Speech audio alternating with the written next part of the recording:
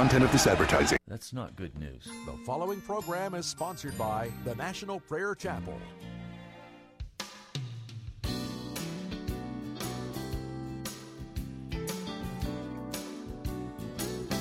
Well, I'm not giving up. No, I'm not turning round. By the grace of God, I'll wear the shining crown. Someday, well, I'll keep holding on to that nail-scarred hand. I'm not giving up.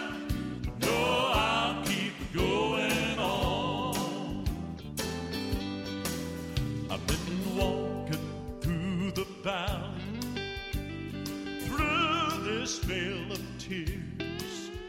At times I've even questioned, even if my Lord was near. Many times that old tempter says, why not turn around? You can't get any farther. You're just losing ground. But I'm not giving up. I'm not turning round. By the grace of God, I'll wear the shining crown. Someday, well, I'll keep holding on to that nail-scarred hand. I'm not giving up. No, I'll keep going on. Now listen. Would you mind to tell me there's been something bothering me? Why is it that old devil just won't let God's children be? You see, he has purposed and determined to get right in the way and turn us from the way of life and lead our souls astray. But you know something, I'm not giving up. No, I'm not turning round. By the grace of God, I'll wear a shining crown. Someday I'll keep holding on to that nail-scarred hand. For I'm not giving up. No, I'll keep going on. No, I'm not giving up. No, I'm not turning round. By the grace of God, I'll wear a shining crown. Someday I'll keep holding on to that nail-scarred hand. You see, I'm not giving up. No, I'll keep going. Giving up. I'm not turning round. By the grace of God, I'll wear a shining crown.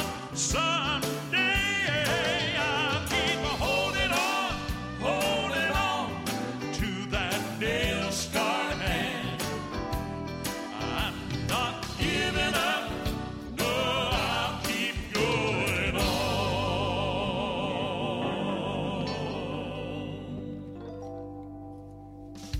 Welcome to Pilgrim's Progress. I'm Ray Greenlee, pastor of the National Prayer Chapel. I'm not going back. Well, what am I not going back to? I'm not going back to the world, the sin, and the devil. I'm not going back. We're in this period of time that's called Lent. I want to read for you, not to criticize, but to illustrate clearly what I'm talking about. There is a teaching and a philosophy that I was raised with and that many of you were raised with. I'm not going back to it, but let me read for you a very well-written piece on Lent. This was just published in a church newsletter. Let me read it for you. A common result of Lent is a longing for home. Through our intentional reflection on our sinfulness, we know that we are in need of rescue. When we see how much our brokenness is also found in the brokenness of the world around us, we know that we were not made for this world as it currently is. We join with creation in groaning under the burden of sin and look forward to the new creation. The more you grow in Christ, the more this longing will grow as well.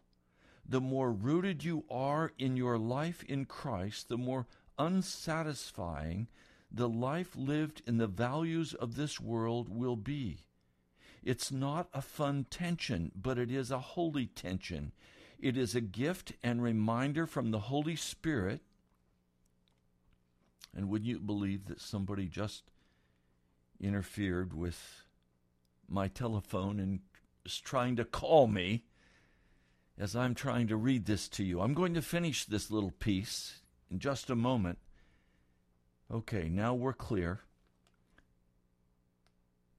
But it's a holy tension. It is a gift and reminder from the Holy Spirit that we were made for more. It should drive us to deepen our life in Christ, the life that is true, satisfying, and eternal. Well, that all sounds so righteous, doesn't it? But wait a minute. Does the gospel teach that we should reflect upon our sinfulness after we've been saved? If we've been saved, what have we been saved from, if not from our sinfulness? It says we know we are in need of rescue. Haven't we been rescued? Wasn't that what Jesus Christ did at the cross? Didn't he pay the price at the cross to rescue us? So what is this pastor talking about? It says we're in the same brokenness that is found in the brokenness of the world around us. Then what is our Christian witness if all we can witness to is that we have this relationship with Jesus, but we're still as broken as you are in the world? It says we join with creation in groaning under the burden of sin and look forward to the new creation. I thought the new had come. I thought the new was here now. It says the more you grow in Christ, the more this longing will grow in us. The more rooted you are in your life in Christ, the more unsatisfying life is lived according to the values of the world. I thought Christians were no longer living according to the values of the world. What is our testimony if we live according to the values of the world? We've been called out.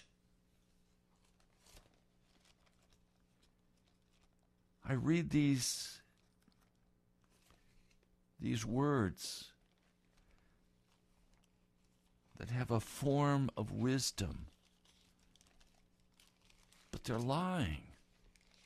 They're not claiming the gospel of Jesus Christ as I know it. Are they? Well, let me read this to you. This is what the Apostle Paul wrote in 2 Corinthians, the 6th chapter.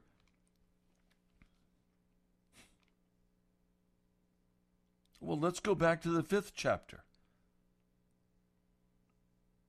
Verse 16, so from now on, we regard no one from a worldly point of view, though we once regarded Christ in this way. We do no longer. Therefore, if anyone is in Christ, he is a new creation. The old has gone. The new has come. This man's Lenten message does not match the teaching of the New Testament church. Many of you are sitting in churches where there is the sound of Lent and there is the sound of religion, but it is not in accord with the Word of God. Listen.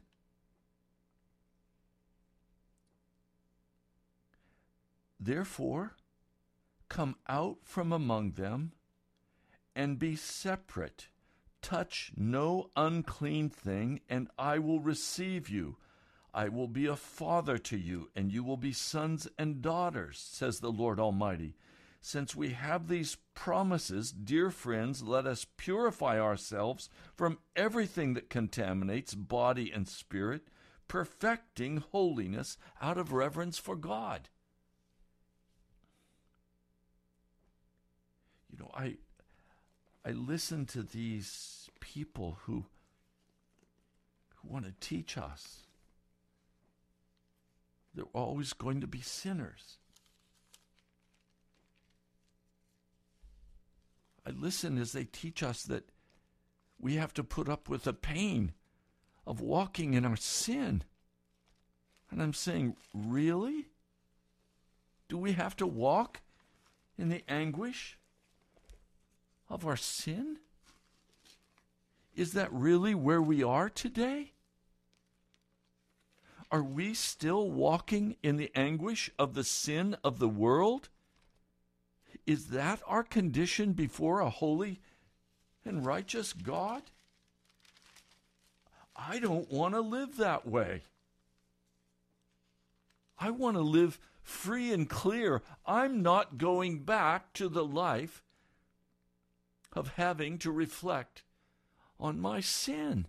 I'm not walking in that sin anymore. I've been given the victory in Jesus Christ. I've been set free. I'm not willing to go back to that way of death. I read this man's Lenten message, and it is a message that allows me to have an appearance of reflective seriousness about the gospel. But it totally rips out of the gospel the truth that I am set free, that I no longer walk in sin. I'm not going back to that. I'm not going to go back to the belief that I must constantly struggle with my sin. I daily die in Christ. I wake up, I am a new creature in Christ Jesus. I don't walk in the way of death.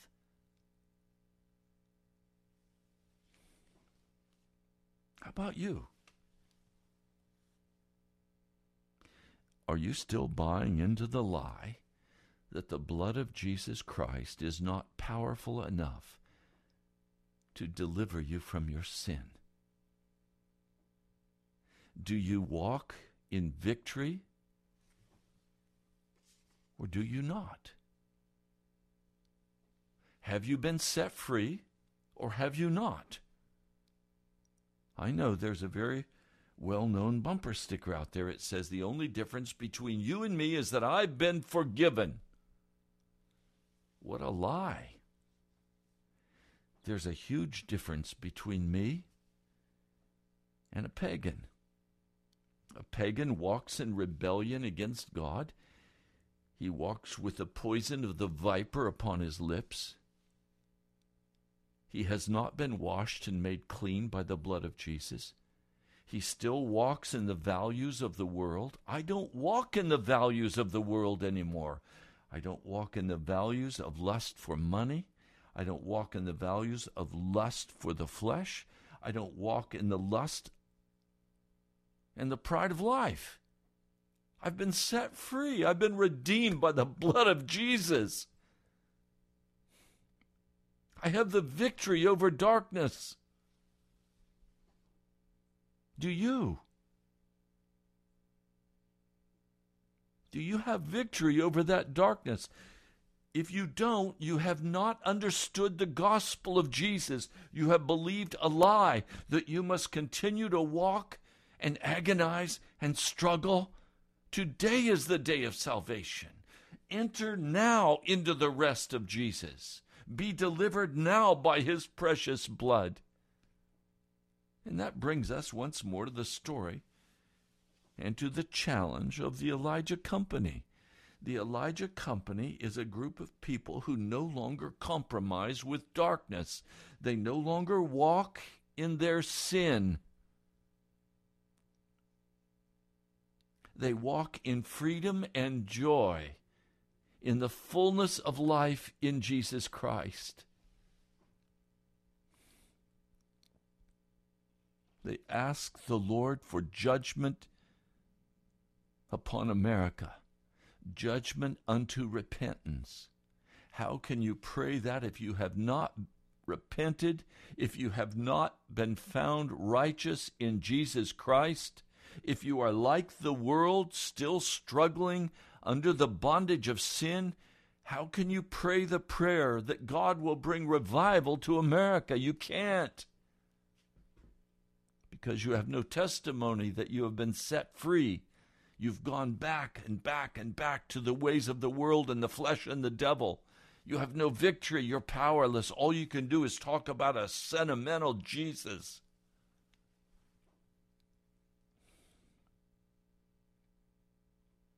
And third, in review, the Elijah Company is always hidden away. The message they bring is not the popular message of the day. It's not a message that allows you to continue walking in darkness and claim that you have Jesus Christ. It's not a message that claims you can be in Christ and in the world. You can't be in two places at the same time. You're either in Denver, Colorado, or you're in Washington, D.C. You can't be in both places at the same time. You can't be in Christ and in sin. The blood of Jesus Christ, by His grace, calls us out of sin and into a life of joy and peace.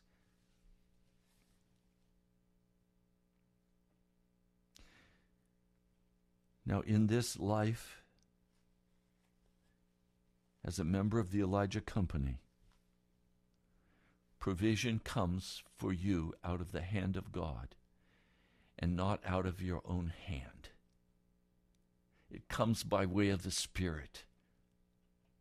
Deliverance from your sin comes from the blood of Jesus Christ. It does not come from your trying hard. It does not come by your own struggle. It is not legalism. It is the free gift of Jesus Christ as He administers His blood to your life and as the Holy Spirit washes you with the water. He breaks the bondage of every sin in your heart and He sets you free. It is provision from the hand of God.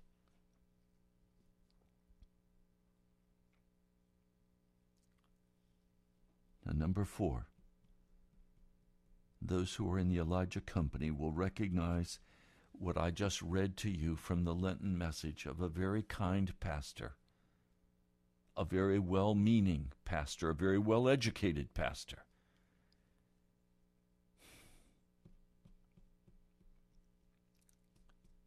But you will recognize that the rain has stopped in the American church because of such teachings.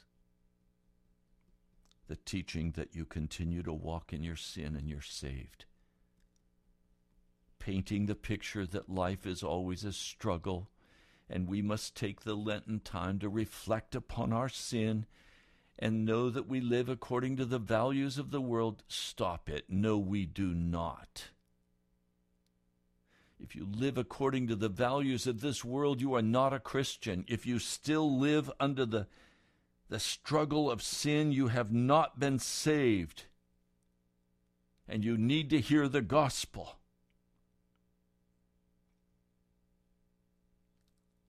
We need a Mount Carmel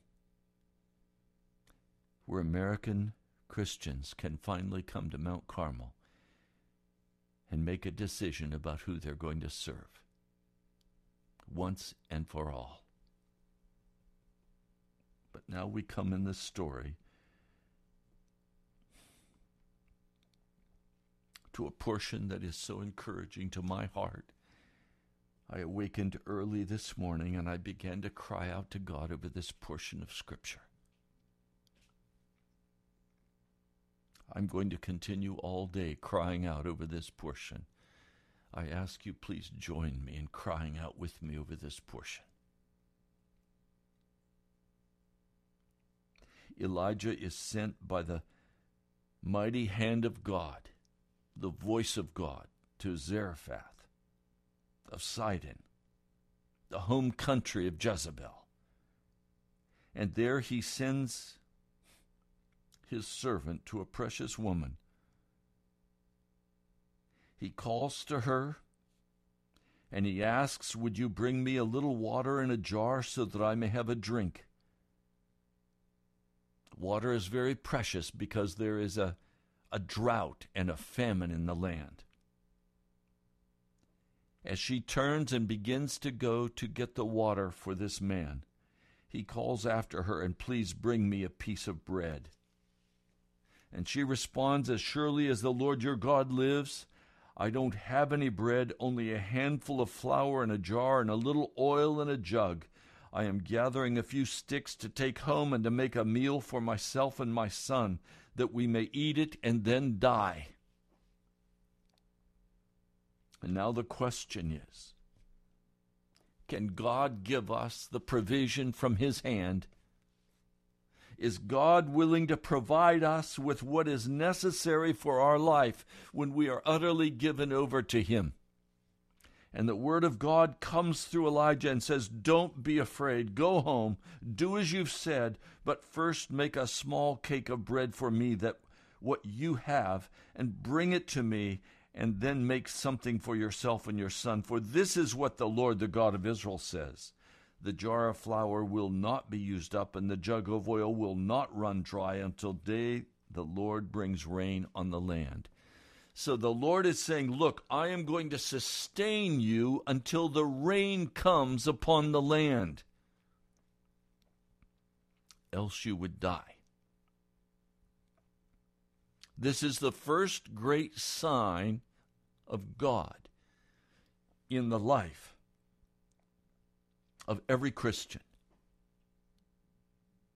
He promises that he will bring us a provision. He will bring us food to eat. He promises that that provision will come from his hand, and it will sustain us until the rain comes. The provision that God has brought to us as Christians is the precious blood of Jesus Christ. He has brought to us the bread of life. Remember, Jesus said, my body broken for you.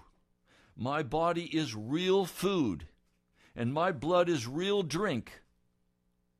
In other words, now as we wait for revival to come, as we are hidden away, as we are crying out to God, he is saying, I will give you my body to eat. I will give you my blood to drink. I will give to you what is necessary to bring full and complete salvation to your heart. I will bring to you what is necessary to break the bondage of sin, to set you free. I will bring what is necessary to you, that you can walk in righteousness before me. No longer walking in the values of this world.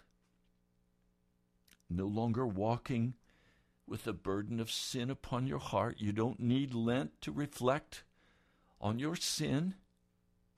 Your sin can be utterly removed as you eat the broken body of Christ and you drink this precious blood. You are washed and made whole. The rain has not come. Revival has not come. The time of refreshing has not come. But I will send to you the first provision necessary that you in this famine can survive. This is what Jesus has done for me.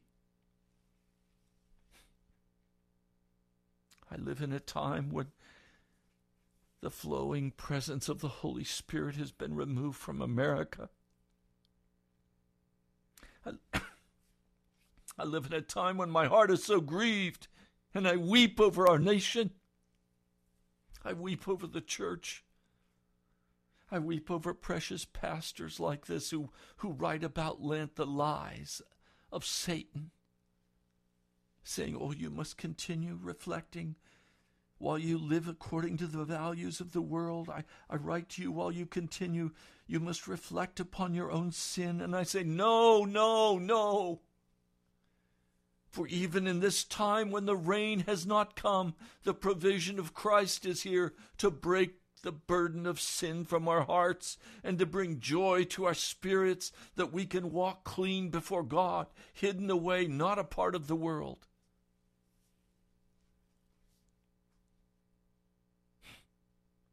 I weep over the church because they have denied the blood of Jesus, its powerful cleansing presence, and instead to build their churches when the rain is not here. They have turned to the hip-hop music. They've turned to their entertainment. They've turned to their hail fellow well met. They've turned to their coffee and their donuts. They've turned to their programs and their outreaches. They've turned to everything in the church growth movement to build up the church. But they build up the church with half-converted people. They build up the church with men and women who walk in utter bondage. And even the pastors are walking in utter bondage, denying the power of the blood of Jesus, denying the miraculous power to wash and cleanse and set us free. So even in this time when the rain has stopped because of the wickedness of our nation and the wickedness of our church, even in this time when the rain has stopped, they're denying the power of the blood of Jesus to set a sinner free, to transform a life. Now, most of these precious men and women would not deny that a man can come to the church as a drunkard, as an alcoholic, and not have his alcoholism broken and set him free. Some would not think that, but some believe that. Some believe that you can still come to the church and a drug addiction can be broken and set free, that a man can stop his fornication, a man can have the grosser sins broken from his heart, but they don't believe that a man can be totally set free from sin.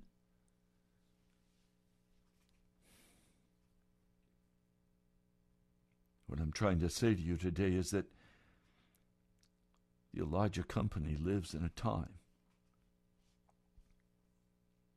when provision will come from the hand of God. Provision of the blood and the bread, the broken body.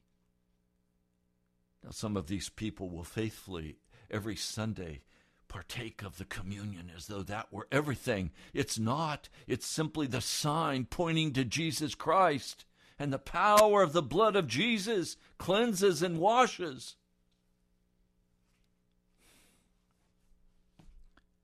So we idolatrize the communion.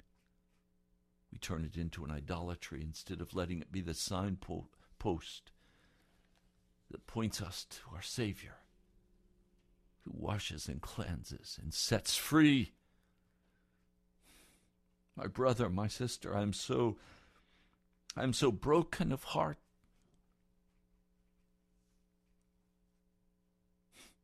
At the starvation of the church, the starvation of the pastors who will not eat the broken body and the spilled blood that would totally set them free from their sin. This was the first great sign, but there is a second great sign that we must move quickly to.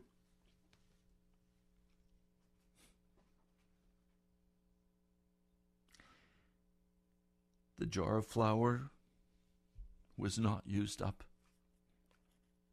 and the jug of oil did not run dry. Day after day, they were sustained by the provision of God. day by day I'm sustained by the provision of the spilled blood of Jesus and the broken body of Jesus.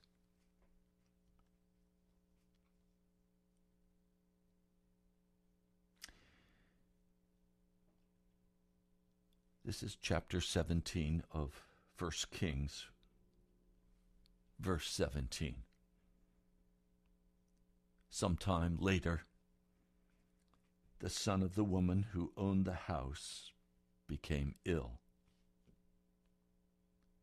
He grew worse and worse, and finally stopped breathing. She said to Elijah, "What do you have against me, man of God? Did you come to remind me of my sin and kill my son?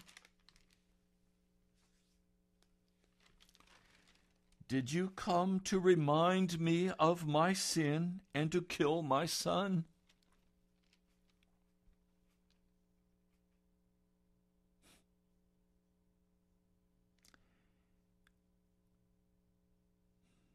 How do we begin to understand this? That even though we have been washed in the blood of Jesus and we are sustained by the broken body,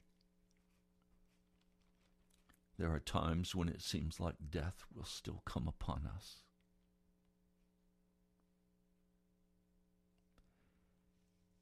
I was before the Lord this morning saying, "Lord, death came into my household and took my wife 6 years ago.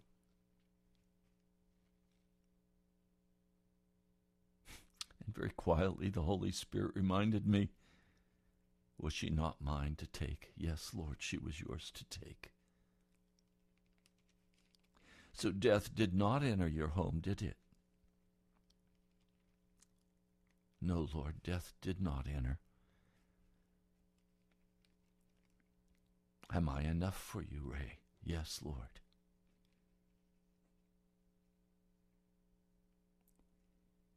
She is with me now. Yes, Lord. Have I not brought full life to you? Yes, Lord.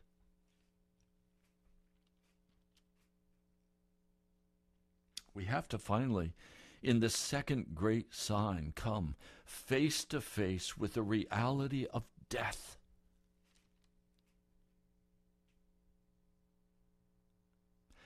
Do we, in fact, have release in Jesus Christ from our sin, from the ways of the world? Do we, in fact, have freedom in Jesus Christ, or do we still need to fear death?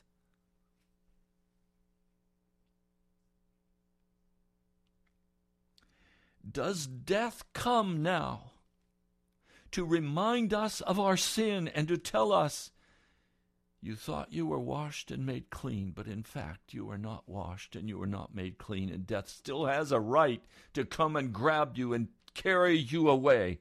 I want to tell you today, I'm not going back.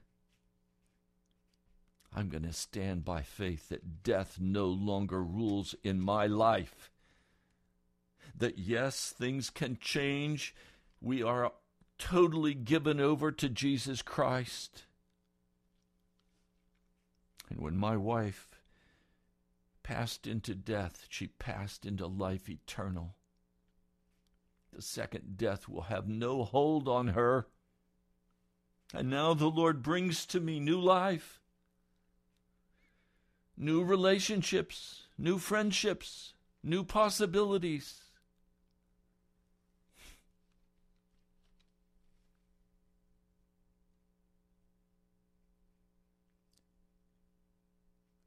What do you have against me, O God? Did you come to remind me of my sinful past and to kill me?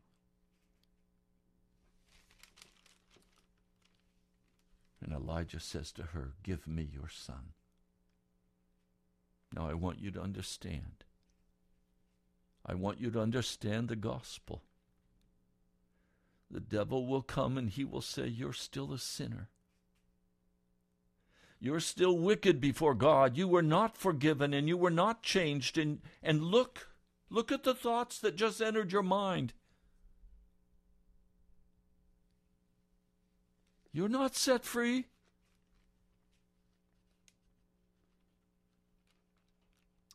And God says, give me your son. Give me all that you possess.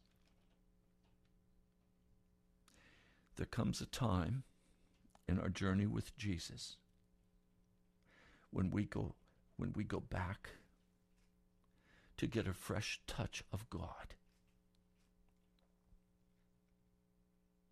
We're wrung out. We're at the end of every possibility. We can't do it. We're crashing. We're exhausted. We've come to an utter end of ourself and our own relationship and our own experience with Jesus. Now we either are going to turn away in bitterness and we're going to go back to the old ways of accusation against God. We're going to go back to not trusting Him, not believing in Him. We're going to go back and not believe that we have been washed and made free of sin. We're going to go back into those old ways, or we're going to stand, we're going to bring our son to God. He took him from her arms, and he carried him to the upper room. Oh, my brother, my sister, it's always to the upper room that we must be carried by Jesus. To that place of fellowship with Jesus, that place where He prepares a meal for us, a place where He feeds us His broken body and His spilled blood.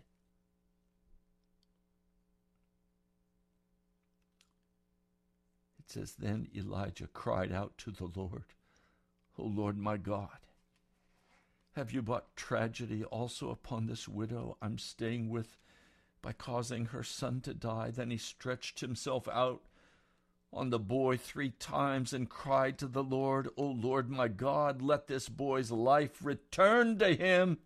And the Lord heard Elijah's cry, and the boy's life returned to him, and he lived. And Elijah picked up the child and carried him down from the room into the house, and he gave him to his mother, and he said, look, your son is alive. And the woman said to Elijah, now I know that you are a man of God, and that the word of the Lord from your mouth is the truth. After the second great sign, when death is confronted, and it is an end to death. This morning the Lord said to me, pray for an end of death in my people.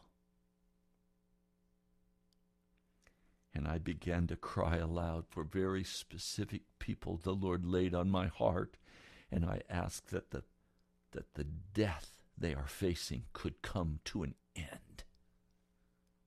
See, it was death and the provision, but the provision was made. The blood and the body of Jesus Christ have been given to us as our provision.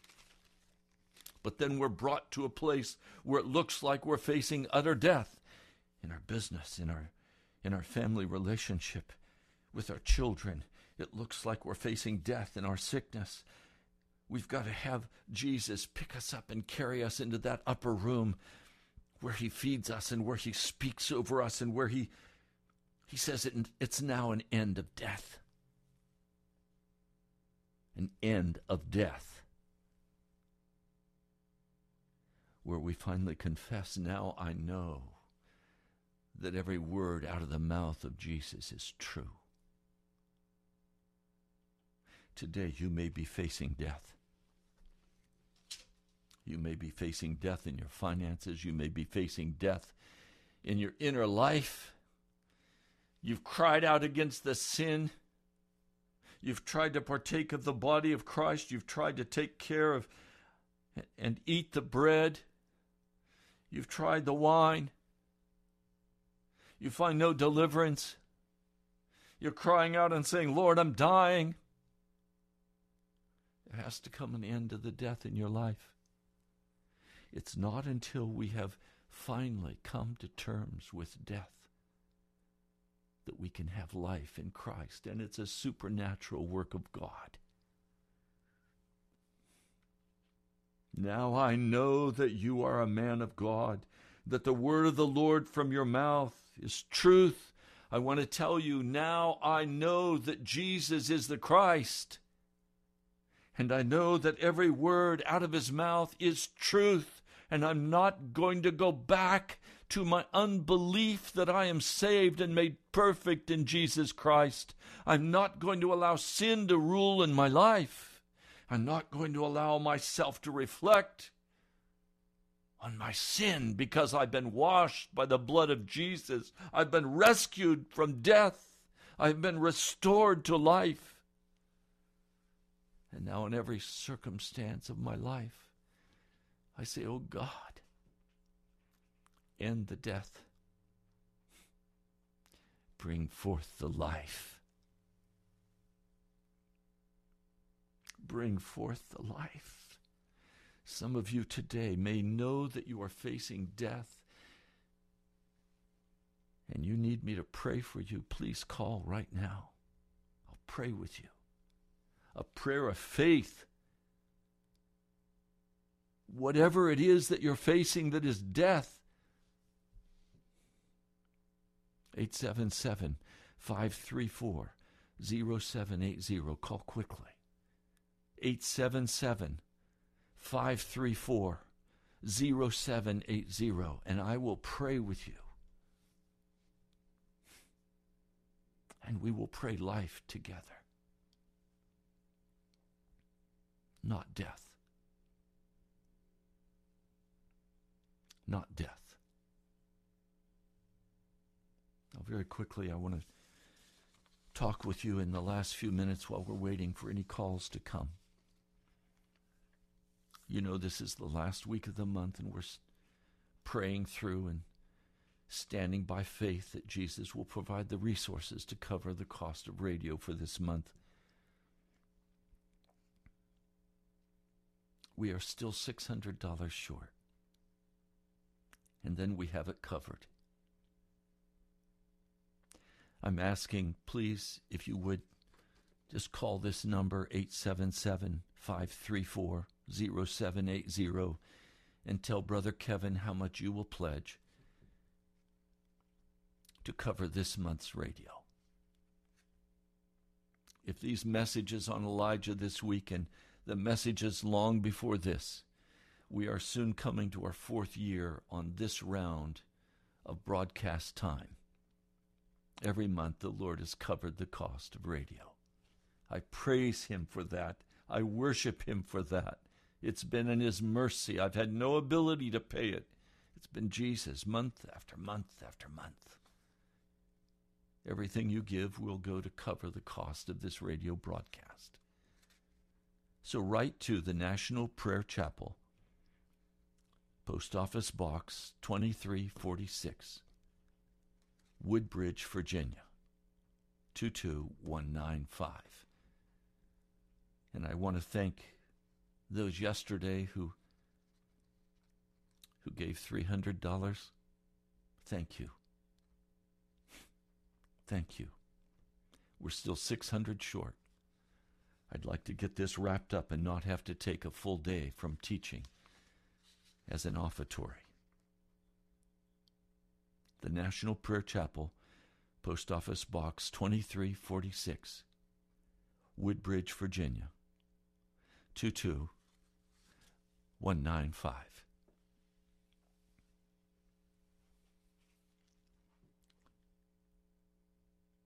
Now I want to come back.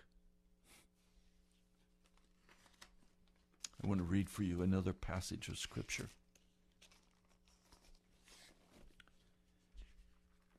A passage that just encourages my heart.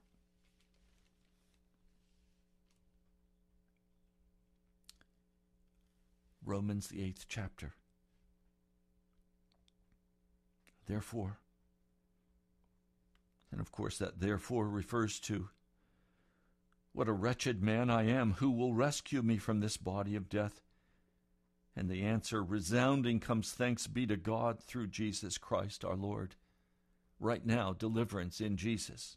Not sometime in the future, now. It says, therefore, there is now no condemnation for those who are in Christ Jesus, because through Christ Jesus, the law of the Spirit of life set me free from the law of sin and death. This Lent message I read still has you under the law of sin and death. I want to tell you, when you come to Jesus Christ, He deals with death. He first provides the provision, and then He comes and deals with whatever comes in our heart that would cause us to go back and walk in that discouragement. For what the law was powerless to do, in that it was weakened by the sinful nature, God did by sending His own Son in the likeness of sinful man to be a sin offering, and so He condemned sin in sinful man, in order that the righteous requirements of the law might fully be met in us, who do not live according to the sinful nature, but according to the Spirit. You see, it does not say those who live according to the sinful nature, but who claim Jesus. No, we've been set free. We have not received a spirit of fear. We've received a bold spirit in Jesus Christ. Ephesians 2, as for you, you were dead in your transgressions and sins, in which you used to live, past tense, when you followed the ways of the world, when you walked in the values of the world and of the ruler of the kingdom of the air, the Spirit who is now at work in those who are disobedient.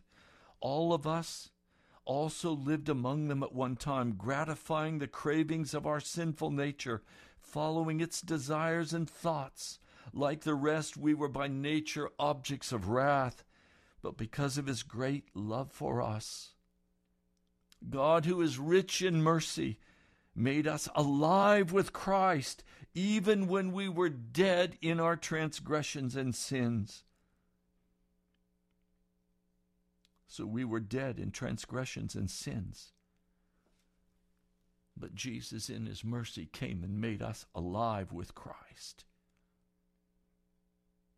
In verse 6, and God raised us up with Christ, seated us with Him in the heavenly realm in Christ Jesus.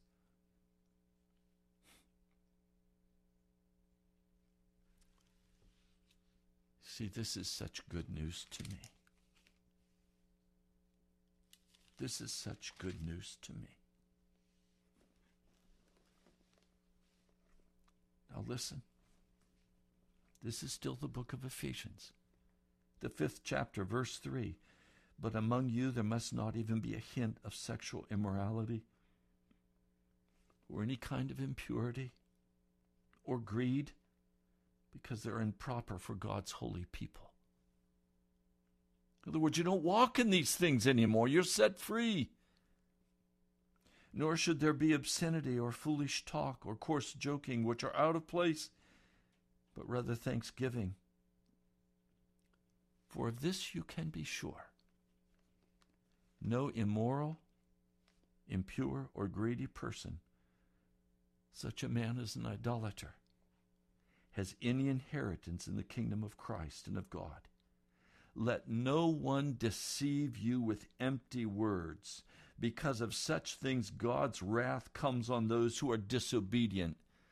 Do you understand? You cannot continue to walk in disobedience and walk into the inheritance of the kingdom of Christ and of God. That's what I'm saying to you today. You have an inheritance in Jesus Christ. You have a provision given to you in the blood and the broken body. You have the wonder of Jesus dealing with death, carrying you to the upper room, healing you, restoring you. It says, do not be partners with them. Do not be partners. Don't identify with them. Most Lenten messages. Listen carefully at your church. Read your newsletters. Look at what's being said. It will say, I confess I am a sinner. If you are a sinner, you are not in Christ Jesus. You are not saved. And if you are confessing that you are like the world, you are not saved. Don't just say empty words. It says here, do not be partners with them. Do not identify yourself as a sinner. Identify yourself as a saint, as one who has been set free in Jesus Christ, as one who was once in the darkness, but you're now in the light of the Lord. Now live as a child of light, and the fruit of the light consists in all goodness, righteousness, and truth. Find out what pleases the Lord. Have nothing to do with the fruitless deeds of darkness, but expose them. That's what I'm doing today. For it's shameful even to mention what the disobedient do in secret. He says, wake up, O sleeper, rise from the dead, and Christ will shine upon you.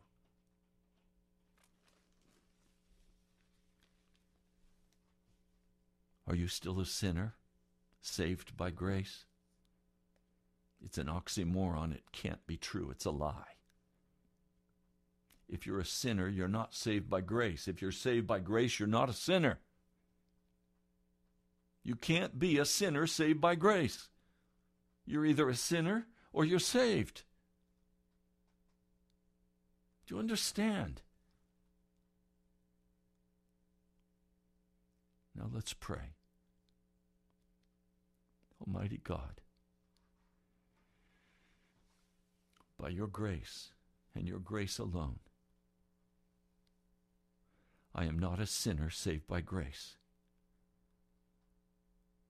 I have been made righteous in reality because of your grace, your saving grace, not by my own works, but by your Spirit, by your blood, by the power of the Holy Spirit, washing and cleansing and setting me free. Lord, I rebuke the darkness today. I rebuke the lying, hellish belief that I can walk in my sin and still consider myself saved. Lord, set your people free. Break the bondage and the lies. Save your people, O Lord. Save your people, O Lord. I pray in the name of Jesus. Amen. You've been listening to Pastor Ray Greenley from the National Prayer Chapel. I pray today has been helpful to you. I look forward to hearing from you.